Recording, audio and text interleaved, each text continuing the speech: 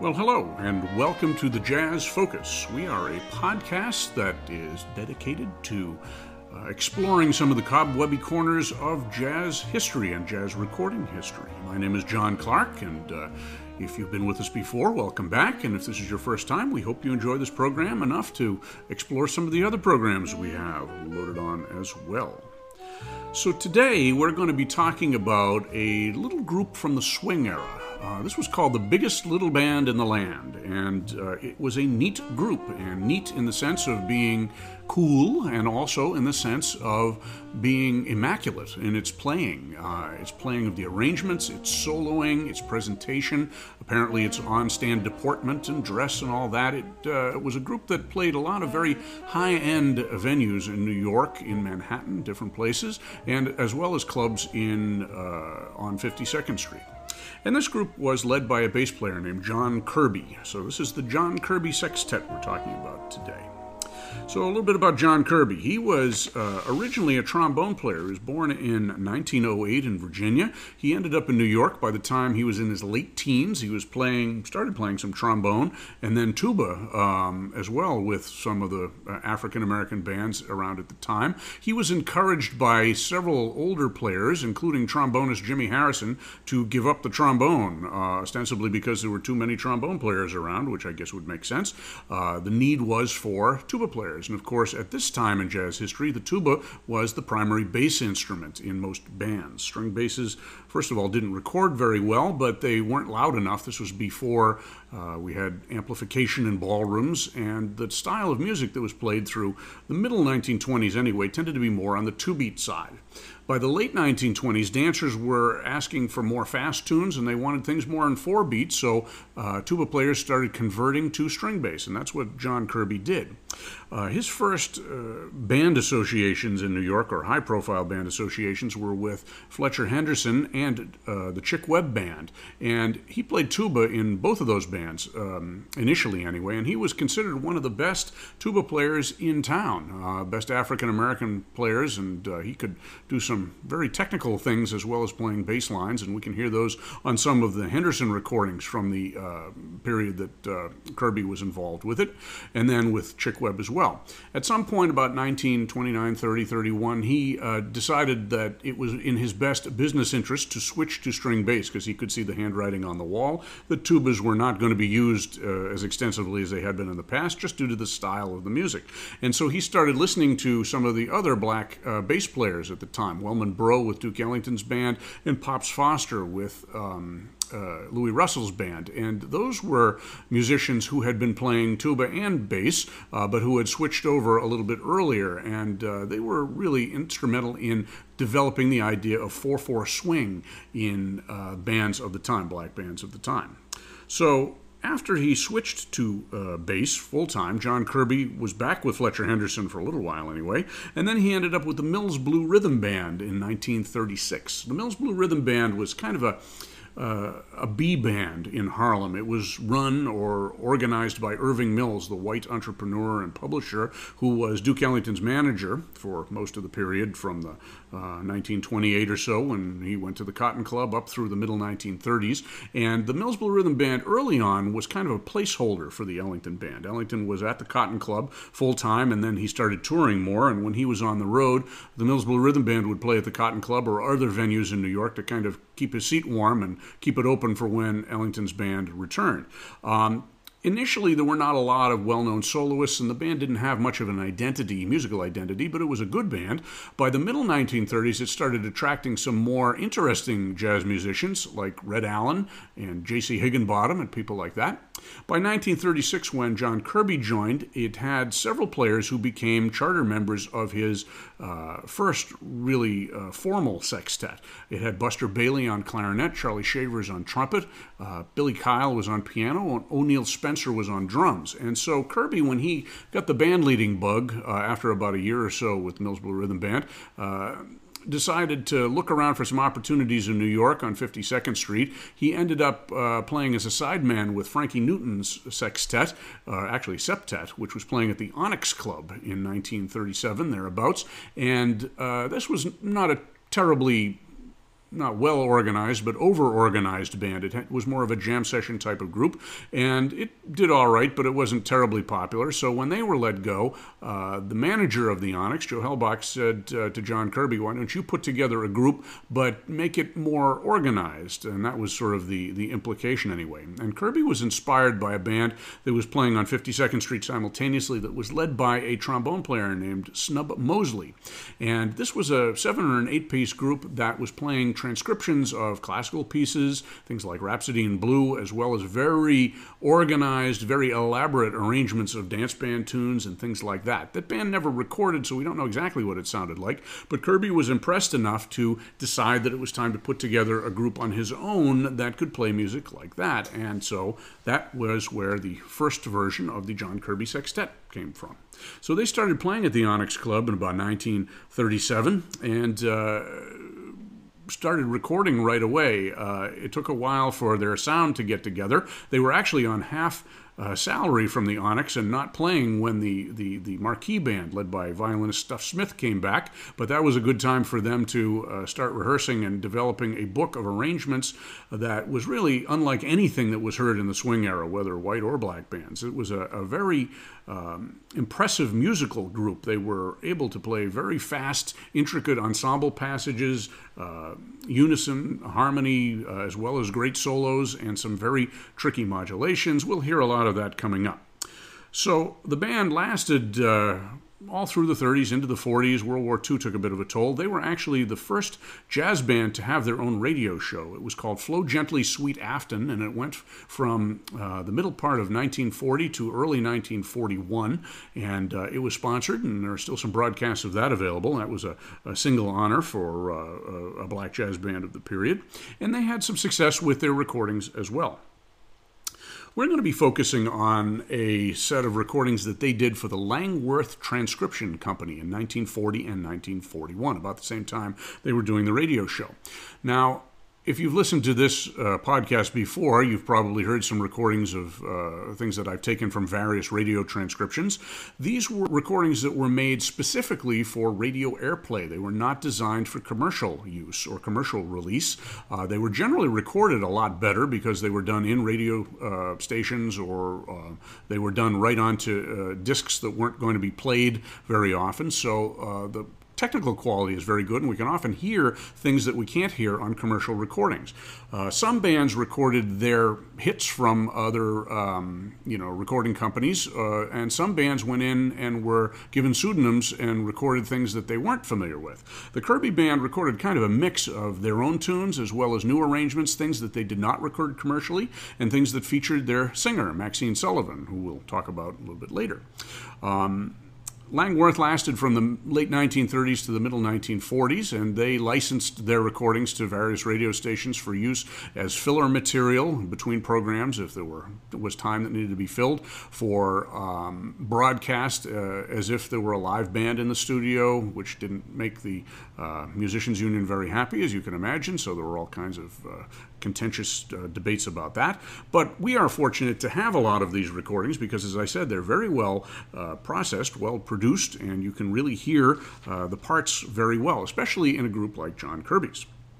So we're going to start with a few tunes, 4 tunes that feature the ensemble. There are no vocals on here, and these were things, a couple of them anyway, that were recorded commercially. I'm going to start with one that was actually one of the most familiar John Kirby arrangements. It was a Charlie Shavers tune called Front and Center, and this is going to feature all the members of the band. And then we go on to something called 20th Century Closet. These were very whimsical titles, some of them, and some of them had classical allusions, as we're going to hear. This is another Charlie Shavers tune. Then we're going to go to a rumba that was introduced to the American public in about 1930-31. It came over from Cuba. And this was called The Peanut Vendor in English, and it was a pop tune throughout the 1930s, and this is the John Kirby take on that. Then we're going to finish up our short set with an old pop tune by Eddie Leonard called Ida, Sweet as Apple Cider, a big hit for Eddie Cantor. So those are our 4 tunes right now by the John Kirby Sextet. Front and Center, 20th Century Closet, The Peanut Vendor, and Ida, Sweet as Apple Cider.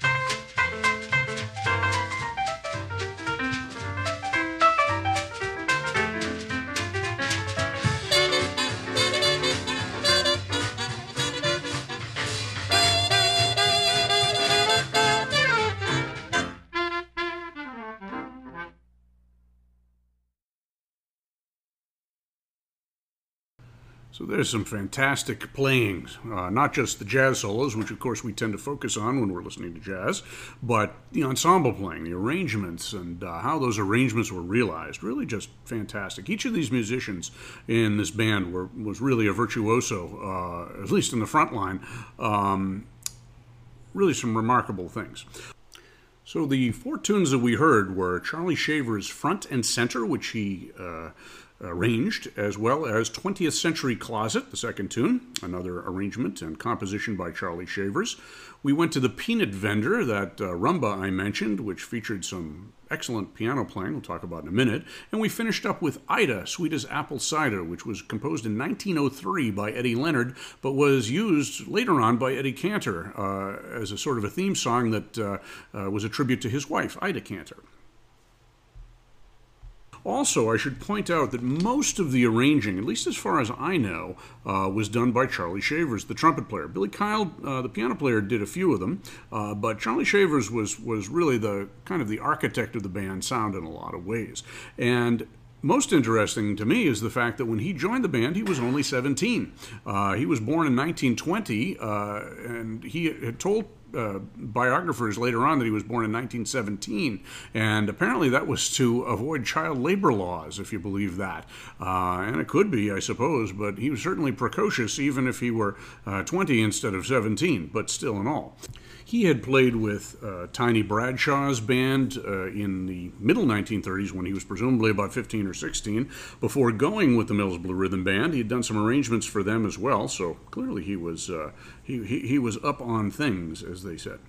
Later on in his career, after he left the Kirby Band, and he was with them up until the mid-40s, he went with the Jazz at the Philharmonic concerts that Norman Granz ran. He was a fan favorite of that because he was a very flashy player. He had an amazing technique and range. He played with the Tommy Dorsey Orchestra for about 10 years, playing and singing as well. He played with Benny Goodman briefly and led some of his own combos. He ended up passing away in 1971, almost exactly the same time that Louis Armstrong did, and Charlie Shavers was an avowed fan of Louis Armstrong, even though his playing didn't sound terribly like Louis Armstrong's. You can tell that he gets the range and the swagger from especially the early Armstrong recordings. So also in the band, we had Buster Bailey, who was a fine clarinet player, fine technical clarinet player, whose career had gone back to the very earliest days of jazz. He was born in 1902 in Memphis.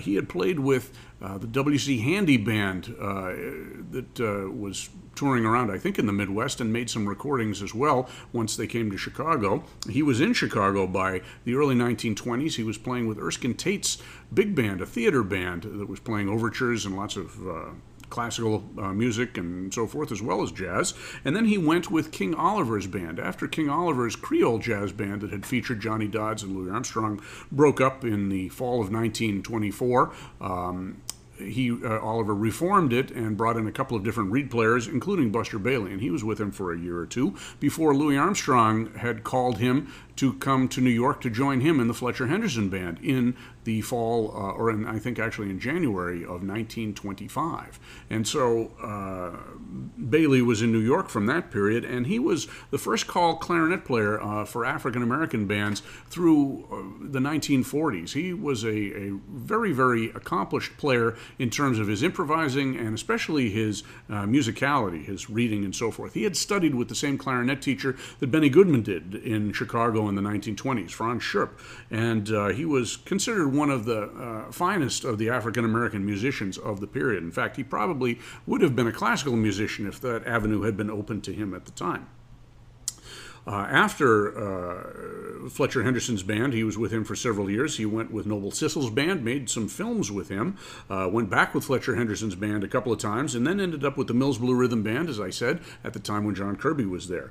A little bit later, he actually stayed with the John Kirby Band from 1937 till about 1946. I think he was the only player who stayed with Kirby pretty much the whole time. He was too old to be drafted into World War II, so he was able to stick around New York. And that was a band that did not tour a great deal, and that, I think, was important to Bailey. He tended to leave bands once they started touring a lot because he liked to stay around New York, and he had plenty of work there.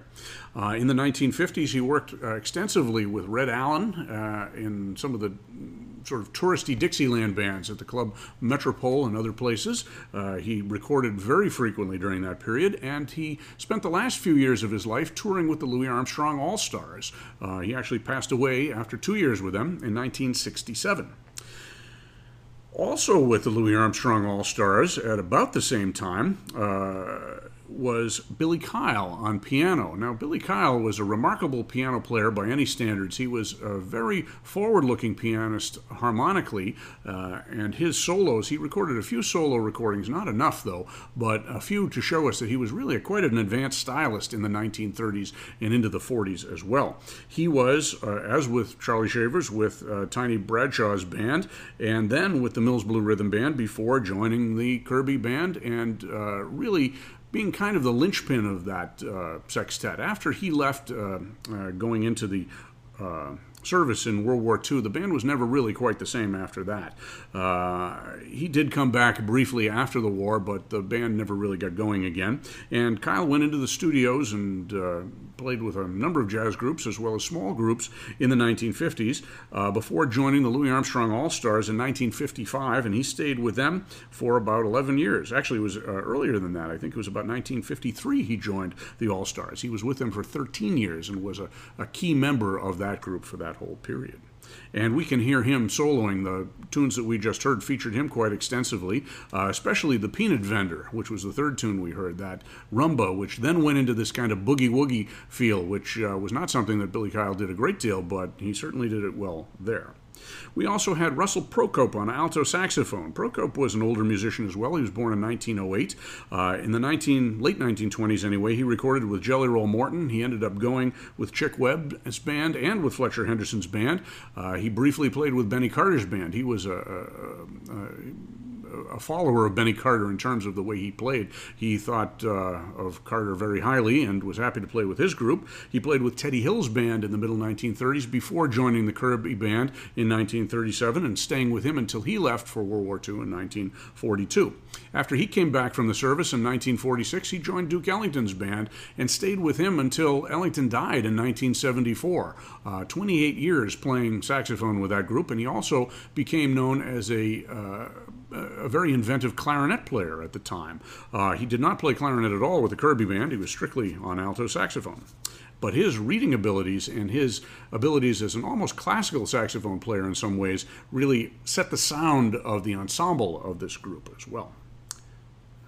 O'Neill Spencer was the drummer of this group, and he was probably the least technically adept. He was not a particularly fine jazz drummer, but he was a tasty drummer, and he could play these arrangements very well. He was not known as a drummer of the caliber of someone like Cozy Cole or Big Sid Catlett, but he was perfect for this group, and he also provided vocals. We're not going to hear any today, but he was a very strong drummer for this style of playing. He played, again, with the New Mills Blue Rhythm Band and also with the Frankie Newton Group. He died in 1944 of tuberculosis, and also apparently he had some emotional problems as well.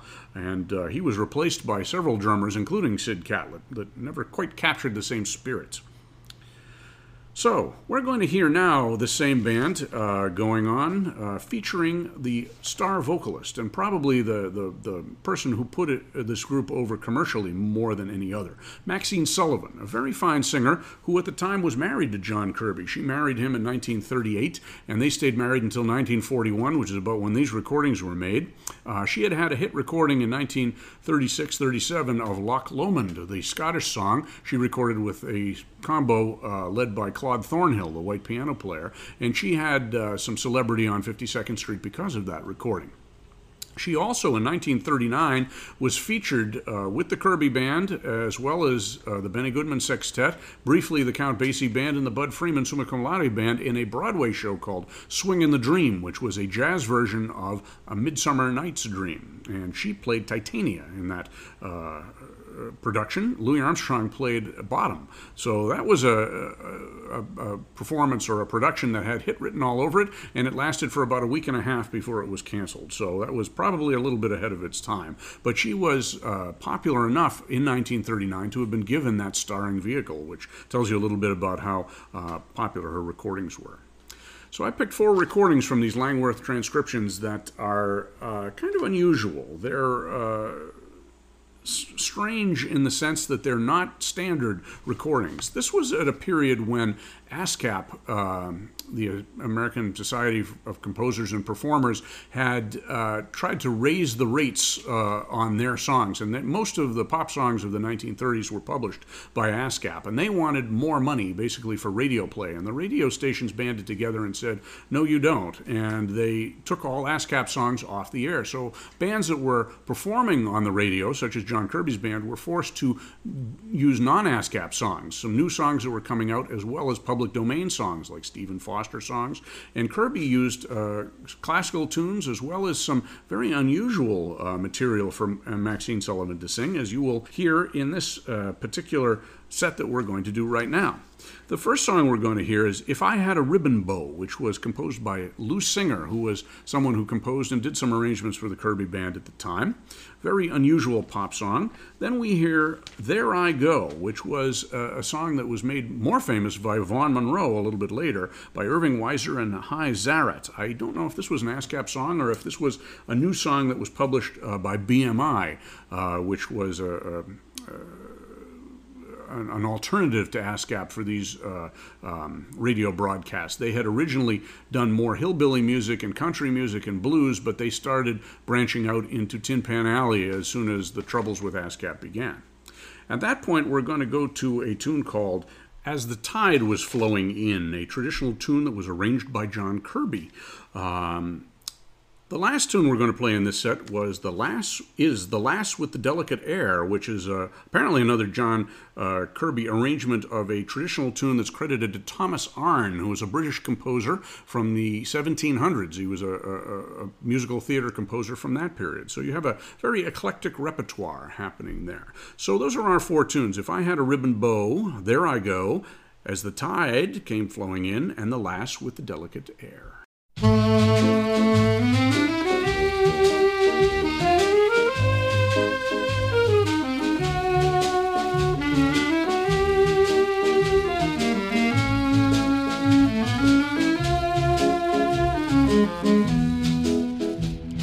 If I had a ribbon bow to tie my hair and a gown of calico that I could wear, I'd surely get a sweetheart, a prince or a king, a palace home where I would have everything. If I had a ribbon bow to tie my hair, this old world could come and go, I wouldn't care. I'd stay up in my castle and I'd always wear a ribbon bow so fine to tie my hair all the livelong day. To the Lord above me, all I do is pray for someone to love me. If I had a ribbon bow all nice and clean, I could be a princess or a fairy queen. Prince Charming then would court me, his love he would swear, if I had a ribbon bow to tie my hair.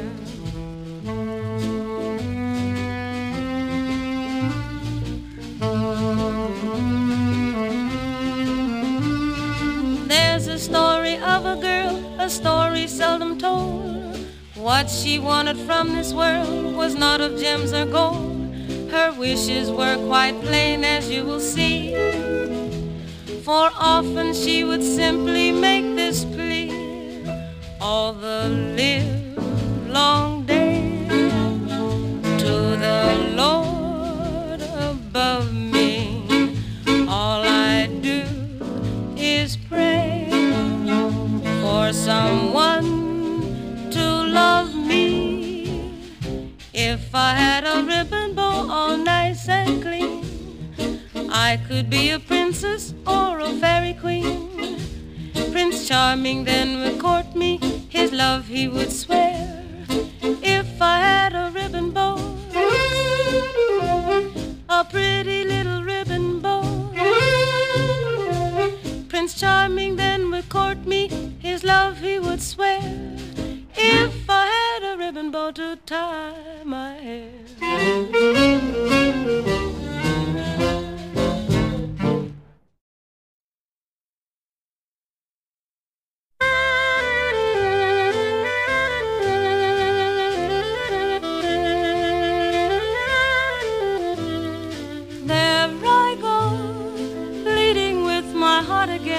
and there I go, acting not so smart again, although it's unwise.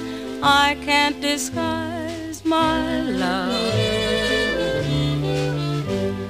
Though I know too much love may curb the fire, there I go, led astray by my desire. There's no golden rule to guide a fool in love.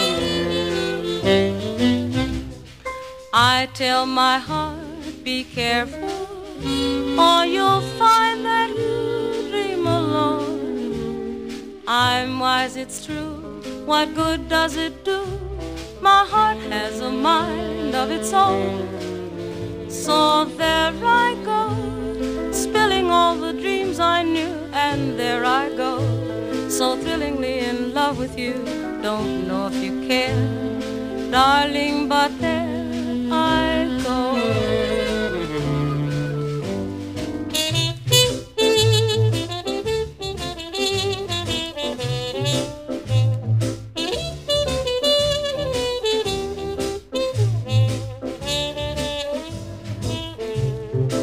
I'm so in love with you, and though I know too much love may curb the fire, there I go, led astray by my desire. There's no golden rule to guide a fool in love. I tell my heart, be careful, or you'll find that you dream alone. I'm wise, it's true, what good does it do? My heart has a mind of its own. So there I go, spilling all the dreams I knew, and there I go, so thrillingly in love with you. Don't know if you care, darling, but there I go, so thrillingly in love with you.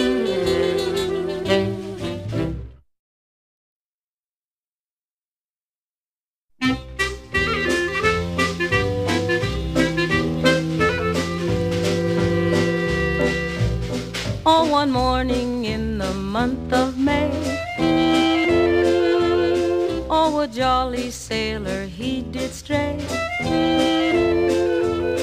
So jauntily did he stray, whistling sweetly a roundelay.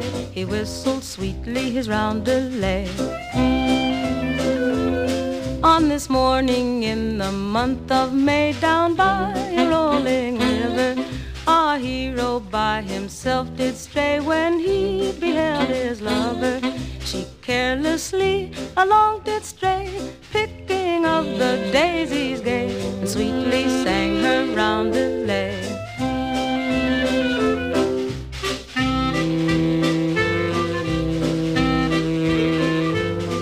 Oh, her dress, it was so white as milk all. Her shoes were made of crimson silk all. Her cheeks were red, her eyes were brown, her hair in ringlets hanging down. She had a lovely brow without a frown, just as the tide was flowing.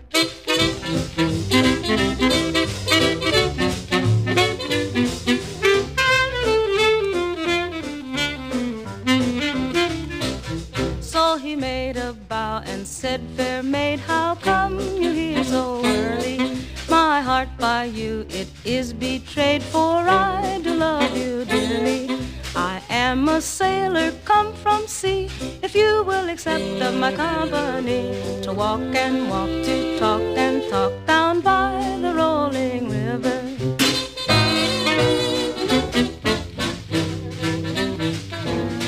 No more they said, but on their way they strolled along together.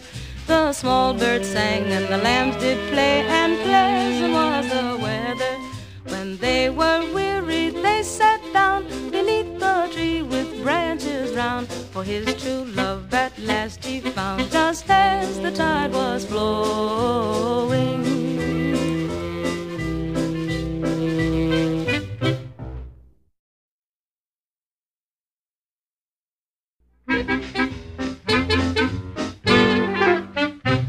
Young Peggy, who lives of the hill, whose fame every girlie with pleasure does fill.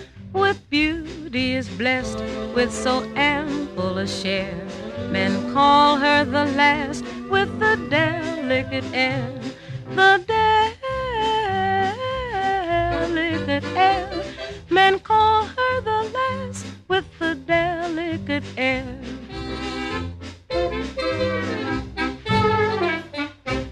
One evening last May, as he crossed the grove, just thinking of nothing, not dreaming of love, he chanced to espy the sweet nymph, I declare, and truly she had a most delicate air, a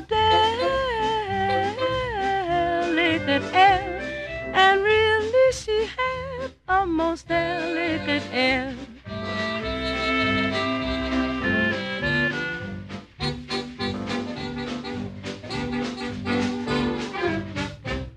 A thousand times over he repeated his suit, but still his tormentor affected to be mute.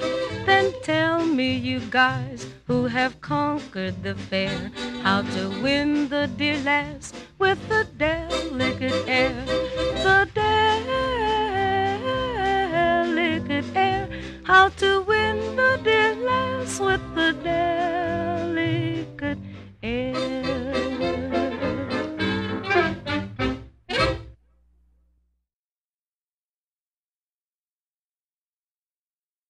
So those were not tunes you were hearing the big bands playing in 1940 or 41 for the most part. Some very clever arrangements of some very interesting songs, very subtle, very sophisticated, but not corny.